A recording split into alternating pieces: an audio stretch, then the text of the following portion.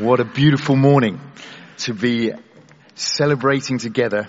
Thank you so much to the musicians who've been leading us. It's been a really wonderful morning.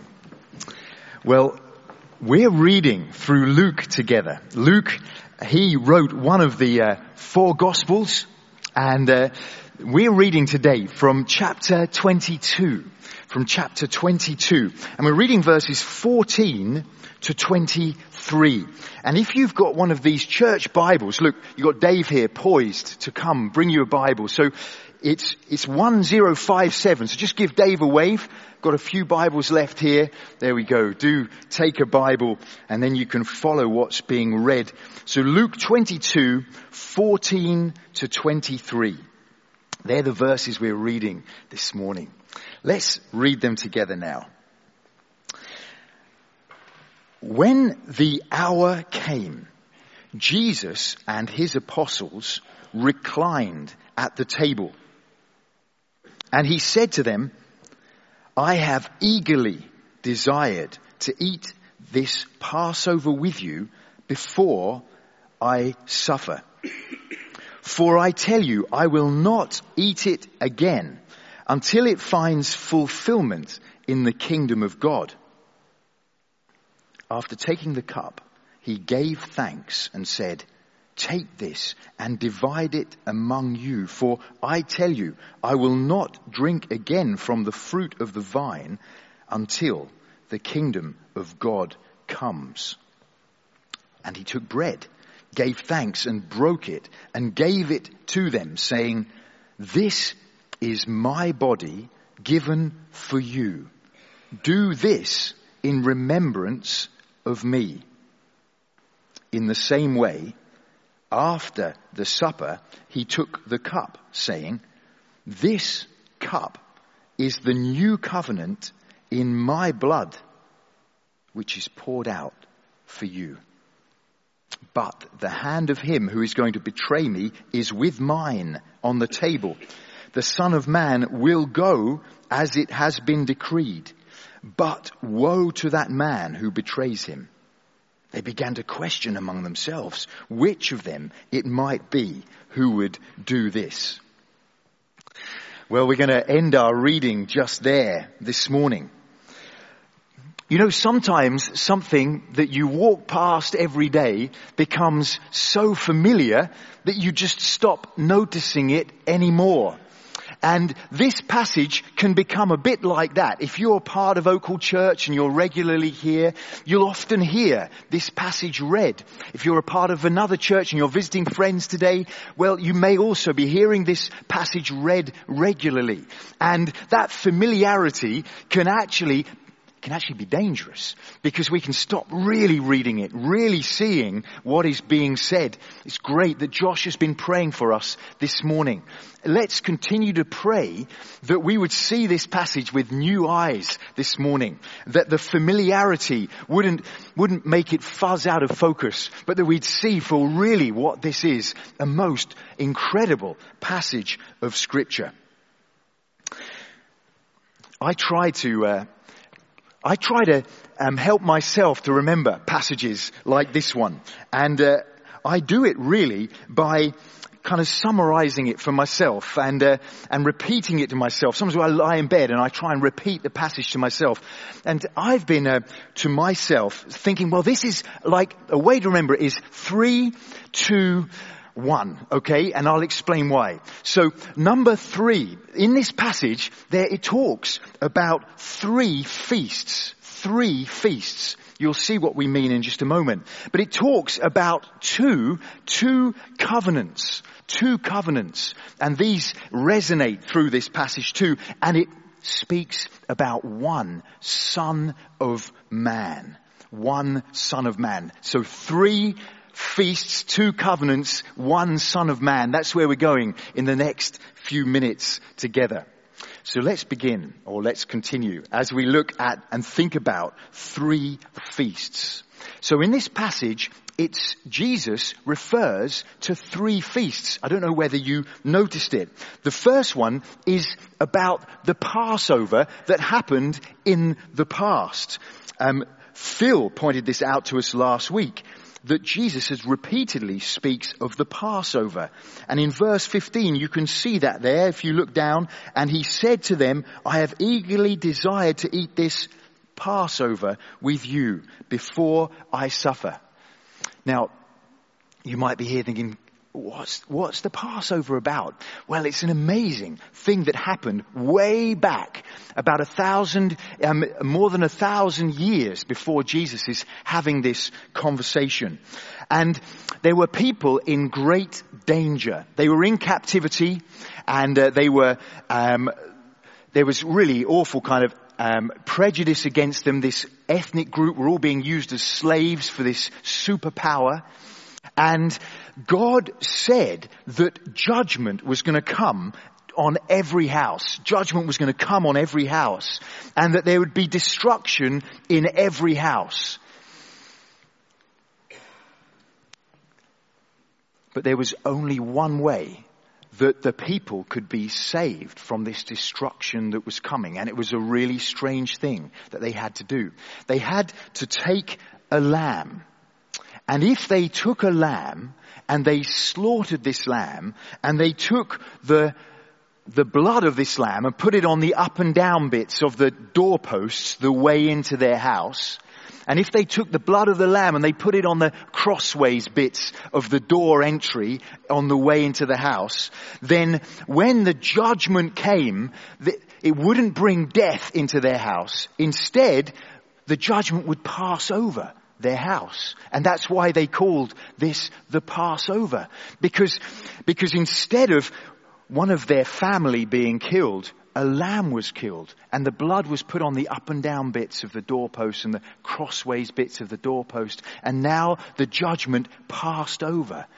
And Jesus is sitting there with his disciples, and every year since way back then, apart from some times when they were rebelling against God, but the people of Israel have time and time again celebrated this point in their history when destruction should have come, but instead it passed over because a lamb was slaughtered in their place. And now Jesus, after all this chain of remembering year after year, he's sitting with his disciples and he says to them, I've eagerly desired to eat this Passover with you before I suffer. So feast number one in our 3 feasts in this short conversation is Jesus refers back to that ancient Passover when the destruction should have come and a lamb was killed instead. But he also talks of a future feast, a feast that is way off, that is still to come. And we can see that in the next part of the passage. If we look down into verse 16, for I tell you, I will not eat it again until it finds fulfillment in the kingdom of God. After taking the cup, he gave thanks and said, take this and divide it among you, for I tell you, I will not drink again from the fruit of the vine until the kingdom of God comes. You know, the scriptures, the Bible, resonates with this amazing banquet that is to come. And Jesus told stories about banquets. Some who were allowed in, some were kept out. We heard an amazing ancient piece of poetry this morning from Isaiah 25. That's the passage that Josh read to us before we sang, speaking of a feast for all nations. And it's a time when every tear is wiped away, when all the wrongness is removed. There's a time when people are brought into God's embrace, into his presence forever.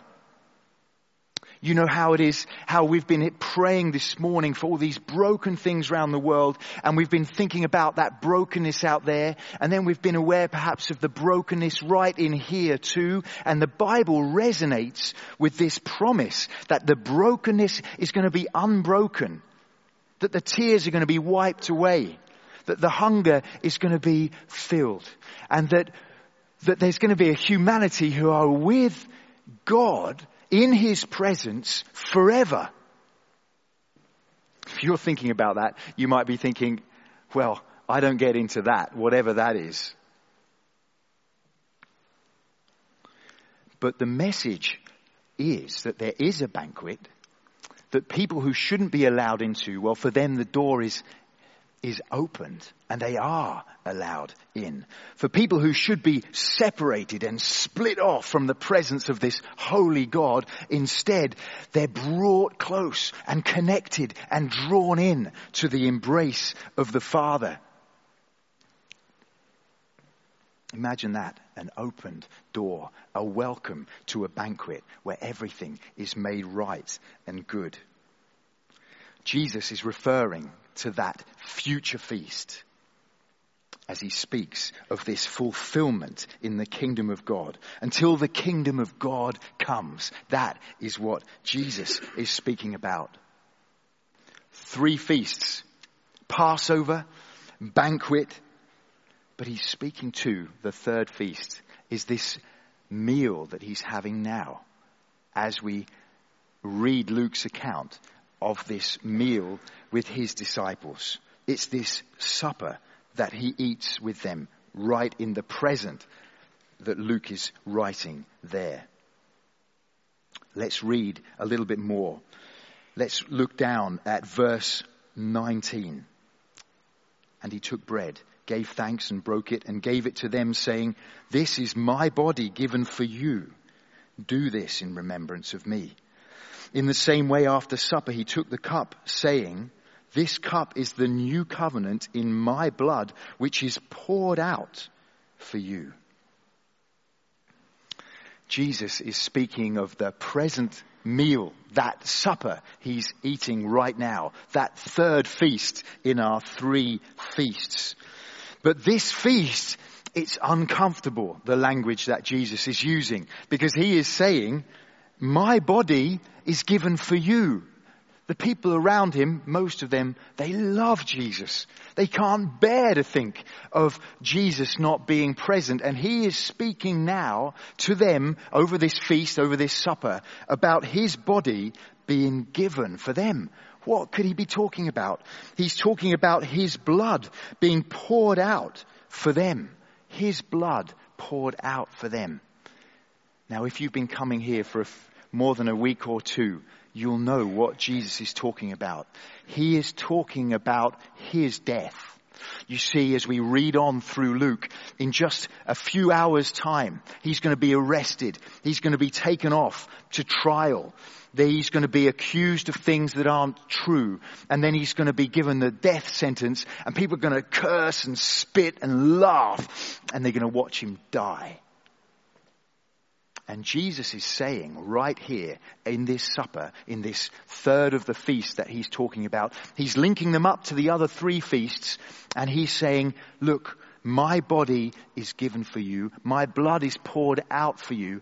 He is saying that he's going to die for those people in the room. He's going to die for them like some terrible exchange as he gives his life so that they could have life. He gives his freedom so they could receive freedom. He loses his connection with the Godhead so that we could gain it, as Jesus takes our place and dies instead of us. And this feast, well, it links it up with the other 3. You see, God had been lovingly explaining throughout history what he was planning right at the heart of history. He'd been lovingly explaining and pointing it out through the drama of this yearly sacrifice of the Passover lamb. Because Jesus, they're eating lamb and they're sharing bread and they're sharing wine, but we don't hear anything about the meat, do we? That they're eating the lamb, the lamb slain. The reason is it's Jesus.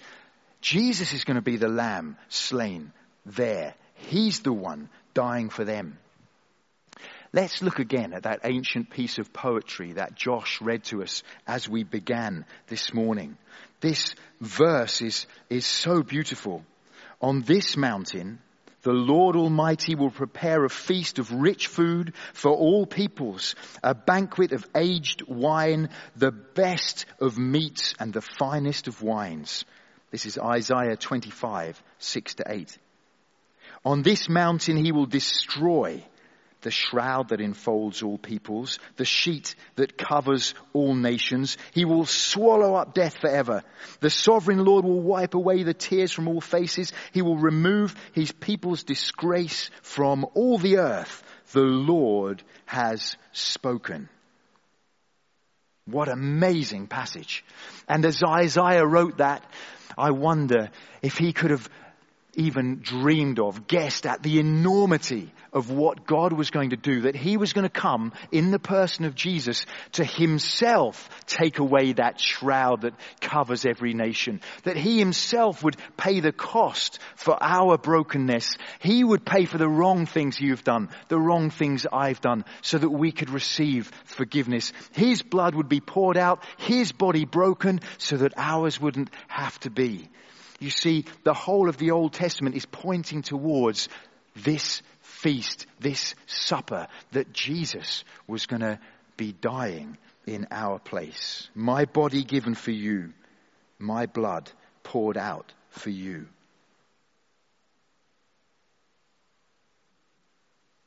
So 3 feasts. You know, as I was reading and thinking over these verses over the last couple of weeks, I was thinking, well, what's the question out of this? You know, what's the so what out of this? Well, it's this really. Are you going to be at that feast? You might think, well, I can't be at that feast. I don't deserve to be at that feast. What, that one at the end of time when all those people are in the presence of a holy God forever? How could I ever be there? Well, how can you be there? It's because Jesus died instead of you. He's died so that you could be there. That's why he came. That's why his body was broken. That's why his blood was poured out. And he invites you. He invites you to that feast, that place of joy, something we just couldn't dream of, a banquet for all nations. You're invited. Are you going to be there?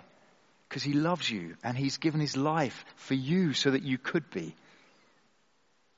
And he helps us understand it because of that Passover, that lamb that was slain year after year. Jesus, though, he's the one, the ultimate one, who gave his life. That's what he's talking about at this supper, so that we could be at that banquet. We're invited. He's calling us to respond. Then this passage speaks of 2 covenants. This passage speaks of 3 feasts, yes, and it speaks of 2 covenants. We've just read, and we'll look again at the passage we've just read, verses 19 and 20, and we'll zoom in on verse 20. Because there in verse 20, it says this mysterious thing.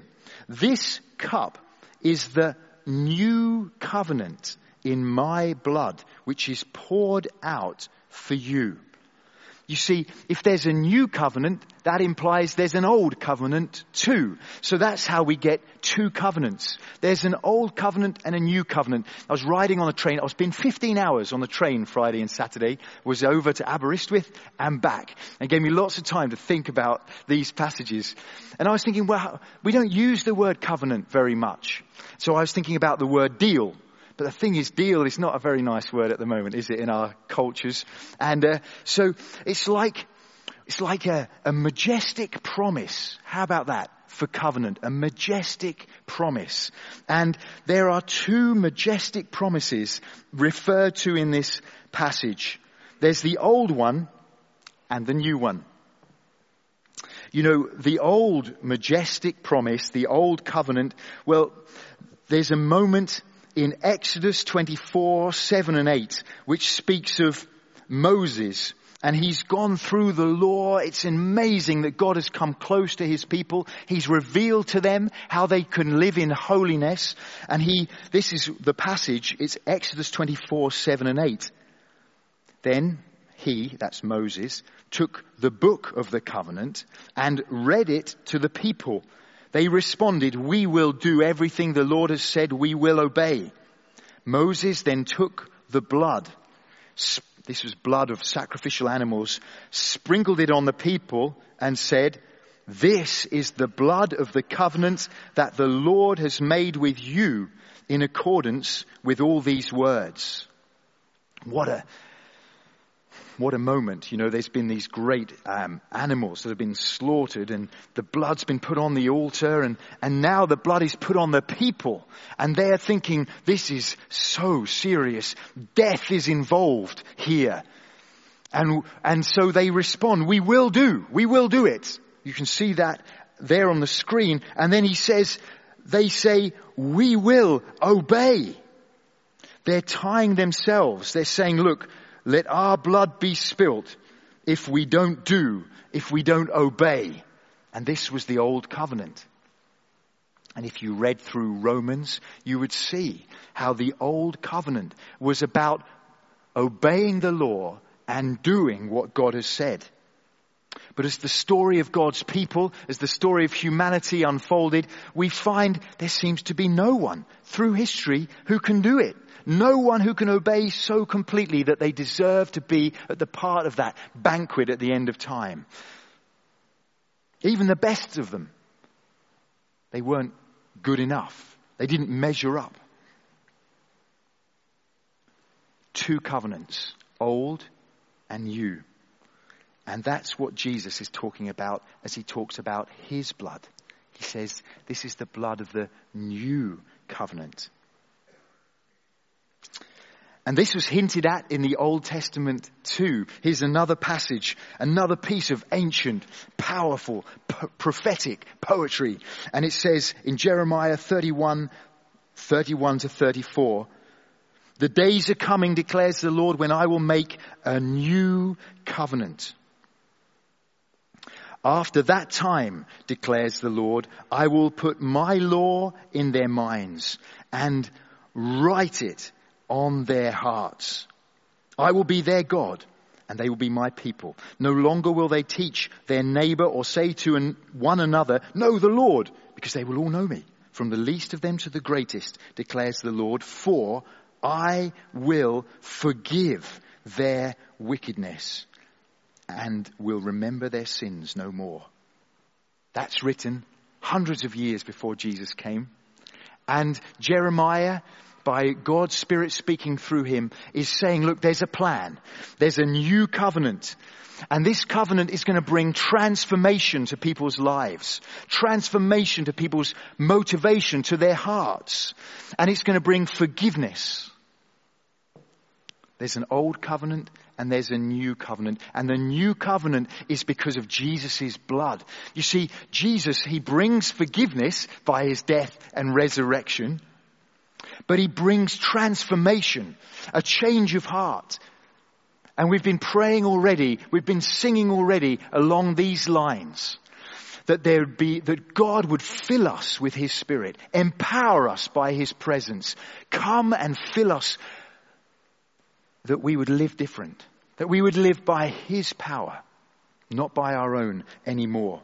And this new covenant in Jesus' blood makes that possible. And we could read through the New Testament and see how by the Holy Spirit's work, forgiveness comes. How by the Holy Spirit's work, transformation comes. How by the Holy Spirit's work, new power and new life comes to live for the glory of God. Our hearts are changed by the work of the Spirit filling us, transforming us. He wants to do that in our lives by this new covenant. It's not about us doing and sorting our lives out to be good enough. It's about by Jesus coming and filling us with his Spirit that this transformation comes.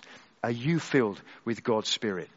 Is he transforming you? Is he empowering you, bringing forgiveness and life in fullness, bringing that transforming power? He wants to do that. You know, if you wanted some extra reading, if you're taking notes, just note this passage. It's 2 Corinthians 3 verses 6 to 11. 2 Corinthians 3 verses 6 to 11. It speaks of the old that kills, brought death, brought condemnation, was transitory, passing. That's the first covenant. But this is the new covenant. And this passage speaks about this new covenant, giving life as the Spirit works, bringing righteousness.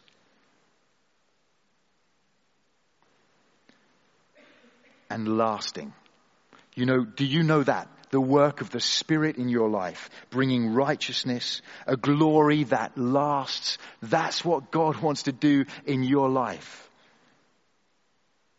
So this passage, as Jesus speaks, he speaks about an old covenant. Glorious because it reveals God. It reveals his holiness. It reveals his goodness. And glorious because it hints at another covenant that's coming. But now there's a new covenant. And this new covenant is in Jesus' blood. And this new covenant brings transformation by the Spirit of God.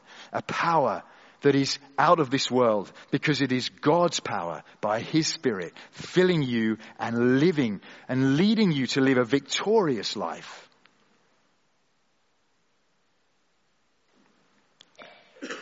I wonder about you. I wonder about me. Am I trying to live by my own power, get to that banquet by my own goodness? I'll never make it. You'll never make it. This is about the old covenant and the new covenant. And we're invited, look, stop trying to get there. Stop trying to climb the ladder. Stop trying to reach yourself in there. You're not going to make it. Jesus has come. His body has been broken. His blood poured out so that you could be at that banquet because of this new covenant. Let's read the last part. This is verse 21 to verse 23. Luke 22, verses 21 to 23. But the hand of him who is going to betray me is with mine on the table. The Son of Man will go as it has been decreed. But woe to that man who betrays him. They began to question among themselves which of them it might be who would do this. And we're going to read on as we continue through this passage. But for this morning, we're stopping there at verse 23. You see that in verse 22? He speaks of the Son of Man. There's so much we could speak about from these verses. But the one thing we're going to home in on as we close this morning is the Son of Man. We said there are 3 feasts, there are 2 covenants, and there is one Son of Man. Jesus used this phrase to describe himself, and he used it quite often. And one of the major places where this phrase is used in the Old Testament is in Daniel chapter 7. And in Daniel chapter 7, Daniel explains a vision that he has. Daniel 7, verse 13 to 14. You might want to read around this more. If you're taking notes, take that reference. But here, let me read it to you. There before me was one like a son of man, coming with the clouds of heaven. He approached the Ancient of Days and was led into his presence. He was given authority, glory, and sovereign power. All nations and peoples of every language worshipped him. His dominion is an everlasting dominion that will not pass away. And his kingdom is one that will never be destroyed. Wow. Jesus is speaking about himself, and he's saying that he is the Son of Man. And as these people who sat at this meal thought back, they would remember this passage. Some of them would have known it, many of them would have known it by heart, this mysterious character, the Son of Man, who has authority, who has glory, who has sovereign power, God's power. Who could be this one who is man with God's power? Who could it be? This one who has a dominion, a kingdom that lasts forever, a kingdom that could never be destroyed. Who could this be? Jesus is saying that it's him. He is the Son of Man. He is the one who is God. He is the one who is man. He is the one who is God. He is the one who is human. He is the one who is going to give his life. So what do you do with one like that, with the one Son of Man? Well, I think the only response is to worship him, to worship him, to worship the one who is God and man, the one who comes from heaven, revealing himself to us. 3 feasts. Let's rewind. We've talked about 3 feasts. You know, and as we're talking about 3 feasts, we're saying to each other, look, are you coming to the banquet? Are you coming to that banquet at the end of time? It's not a banquet you can come to by your own power, by your own goodness. You can only come through trusting in the Jesus who has died in your place. 3 feasts. 2 covenants. What do we ask each other about that? Well, are you being transformed? Am I being transformed by the Spirit? Is he filling us and empowering us and changing us, bringing us that victorious life in all its fullness that he wants us to know? That comes if we're trusting in the new covenant. 2 covenants and 1 Son of Man. Well, our question for each other, do you worship him? Do you worship him? We're going to close by praying this morning, and we'll close with a moment of quiet, and then I'll lead us in prayer, and with that we'll finish our morning. Let's be quiet for a moment before we pray through these questions together.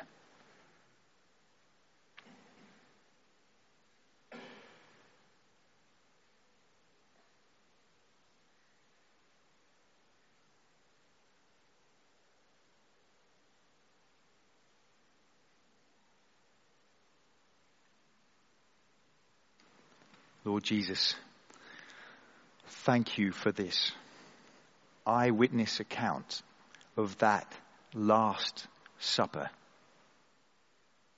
And as we've read it this morning, and your Holy Spirit has spoken to us, we've seen these 3 feasts. Thank you for that Passover where the lamb was slain year after year. Lord Jesus, thank you that at that supper you were preparing to be the ultimate Passover lamb who would give his life, who would give his body, who would pour out his blood so that the judgment could pass over, so that we could be at that last wonderful, glorious, joyful banquet. You call us this morning to be in your presence forever. Please bring us to trust in you, to trust in your blood poured out for us, your body given for us. Perhaps this morning some of us want to say, we're sorry for the wrong things we've done. Please, Jesus, forgive us. Thank you that you gave yourself so that we could be at that last banquet, that final glorious banquet. I trust you that you died for me. Please be my King. Lord Jesus, we've been thinking about these 2 covenants. The old, those who do these things will live by them. And the new, the work of the Spirit, the transforming Spirit in our lives. Lord Jesus, we want to be those who are being transformed by your Holy Spirit working in us. Let us rely on his power and press into this week with that joy and victory that's ours as we trust in the Holy Spirit, in his power to be transforming us. Lord Jesus, your Spirit filling us.